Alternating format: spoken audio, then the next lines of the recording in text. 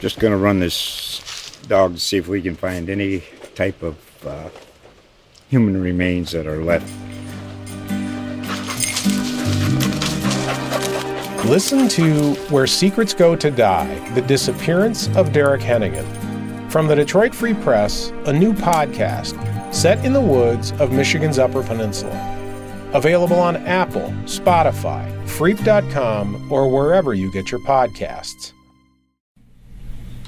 All right, welcome to the News Herald's Jam Session podcast. Our guest this week is Kristen Barkuloo, born and raised in Panama City, a singer-songwriter who has just recently returned from a sojourn in the North. Would you tell us about that? Yes.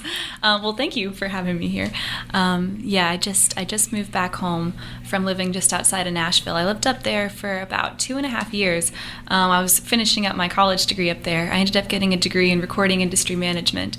And also, I just wanted to check out the music scene in Nashville. And honestly, it was one of the coolest music scenes I've ever seen. It was so cool because you can just walk down the street and pretty much everyone there is going to be either a songwriter or a player or involved in music in some way. Maybe they're behind the scenes doing the business side of it.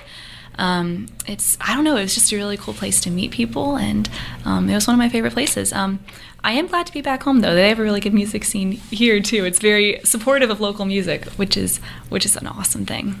Well, that's cool. You talked when you were playing about your co-writing experience with a woman from Ireland. Yes, her stage name is Raya, and co-writing is kind of it's kind of a thing in Nashville. It's called the town of co-writes because that's sort of one thing that people do whenever when they come to Nashville. They come to co-write, and that was my first experience with that. And it was a really, really awesome one. We met at the Nashville Songwriters Association, and basically we just said, let's set up a time to co-write. I brought the song in, and she helped me finish it out, and it was so useful because she's such a talented singer, first of all, and she's also a talented songwriter on top of that. And so to have that extra input, sort of another person's brain working behind it, and that really helped to bring the song together. And so I'm very thankful to her for helping me out with that. Well, you are also working on your second album. This will be a 6-song EP. Yes. Do you have a projected date when that will be available? We don't have a projected date yet. We know it'll be sometime in the next few months. We finally finished recording all the vocals, which is very exciting. And now we have to record the background vocals and do some post-production to it, do all the mixing and mastering and all that good stuff. Mm-hmm. But hopefully that shouldn't take too long, and after that it will be out and available. All right. Well, I was interested in the idea, not just of co-writing, but of you as a singer-songwriter. We've had quite a few artists here, and many of them are just now starting to write. Yeah.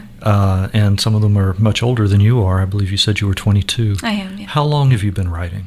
I officially started writing when I was 15. That's when I decided that I wanted to be a singer-songwriter. And that's also when I got my first guitar. And before then, I was just basically writing poems, trying to write things with no real tune set to them. But once I got my guitar and I learned to play, 2 or 3 chords, that's when it all finally came together. And I said, "Oh, I can actually write music now." And so I was homeschooled for most of high school, and I shouldn't say this, but I kind of took advantage of that in the fact that I was just constantly writing music. I always had my guitar around, and so anytime I got an idea at any point throughout the day, I would grab my guitar and write. And it's still kind of nice to do that, now being graduated from college. Well, how has your field of study, has it had an impact on the way you write or the way you approach your music? Absolutely. Absolutely, 100%. Well, especially just with approaching music as a whole, it really showed me the difference between just approaching music as a hobby and approaching music as a business. Because I don't know, I found that if you want to do it professionally, you really do have to approach it as a business, and it is your job. And so learning all the ins and outs of the industry and the way that the business works, which is very similar to other businesses, learning about all of that, the intricacies of that has helped me. Also learning about the Nashville style of writing. I feel like my writing changed a little bit. I took a songwriting class as part of my major. It was called Introduction to Commercial Songwriting, and the teacher had written some like really amazing hits, and he sort of passed on his knowledge to us. And so just learning from people that had done that before and that had been doing this all their lives, when I'd only been doing it for a couple of years, really had an impact. Well, your mom was here with us today, and she said that you looked at her one day and said, "I don't think I can do 9 to 5." Nope. So what do you see as your future as a singer-songwriter? Honestly, a future where I would be able to do music full-time as my job, which I'm pretty lucky to be doing now by playing gigs, but just doing music in general just sounds like something that, I don't know, I'm very, very passionate about. And they say, you love what you do, you'll never work a day in your life. That's kind of the goal, because I'm lucky enough to know what I love doing, and that is what I'd love to do, just do music. Write music, perform, all that kind of stuff. Keep putting out CDs, hopefully. Yeah. Yeah.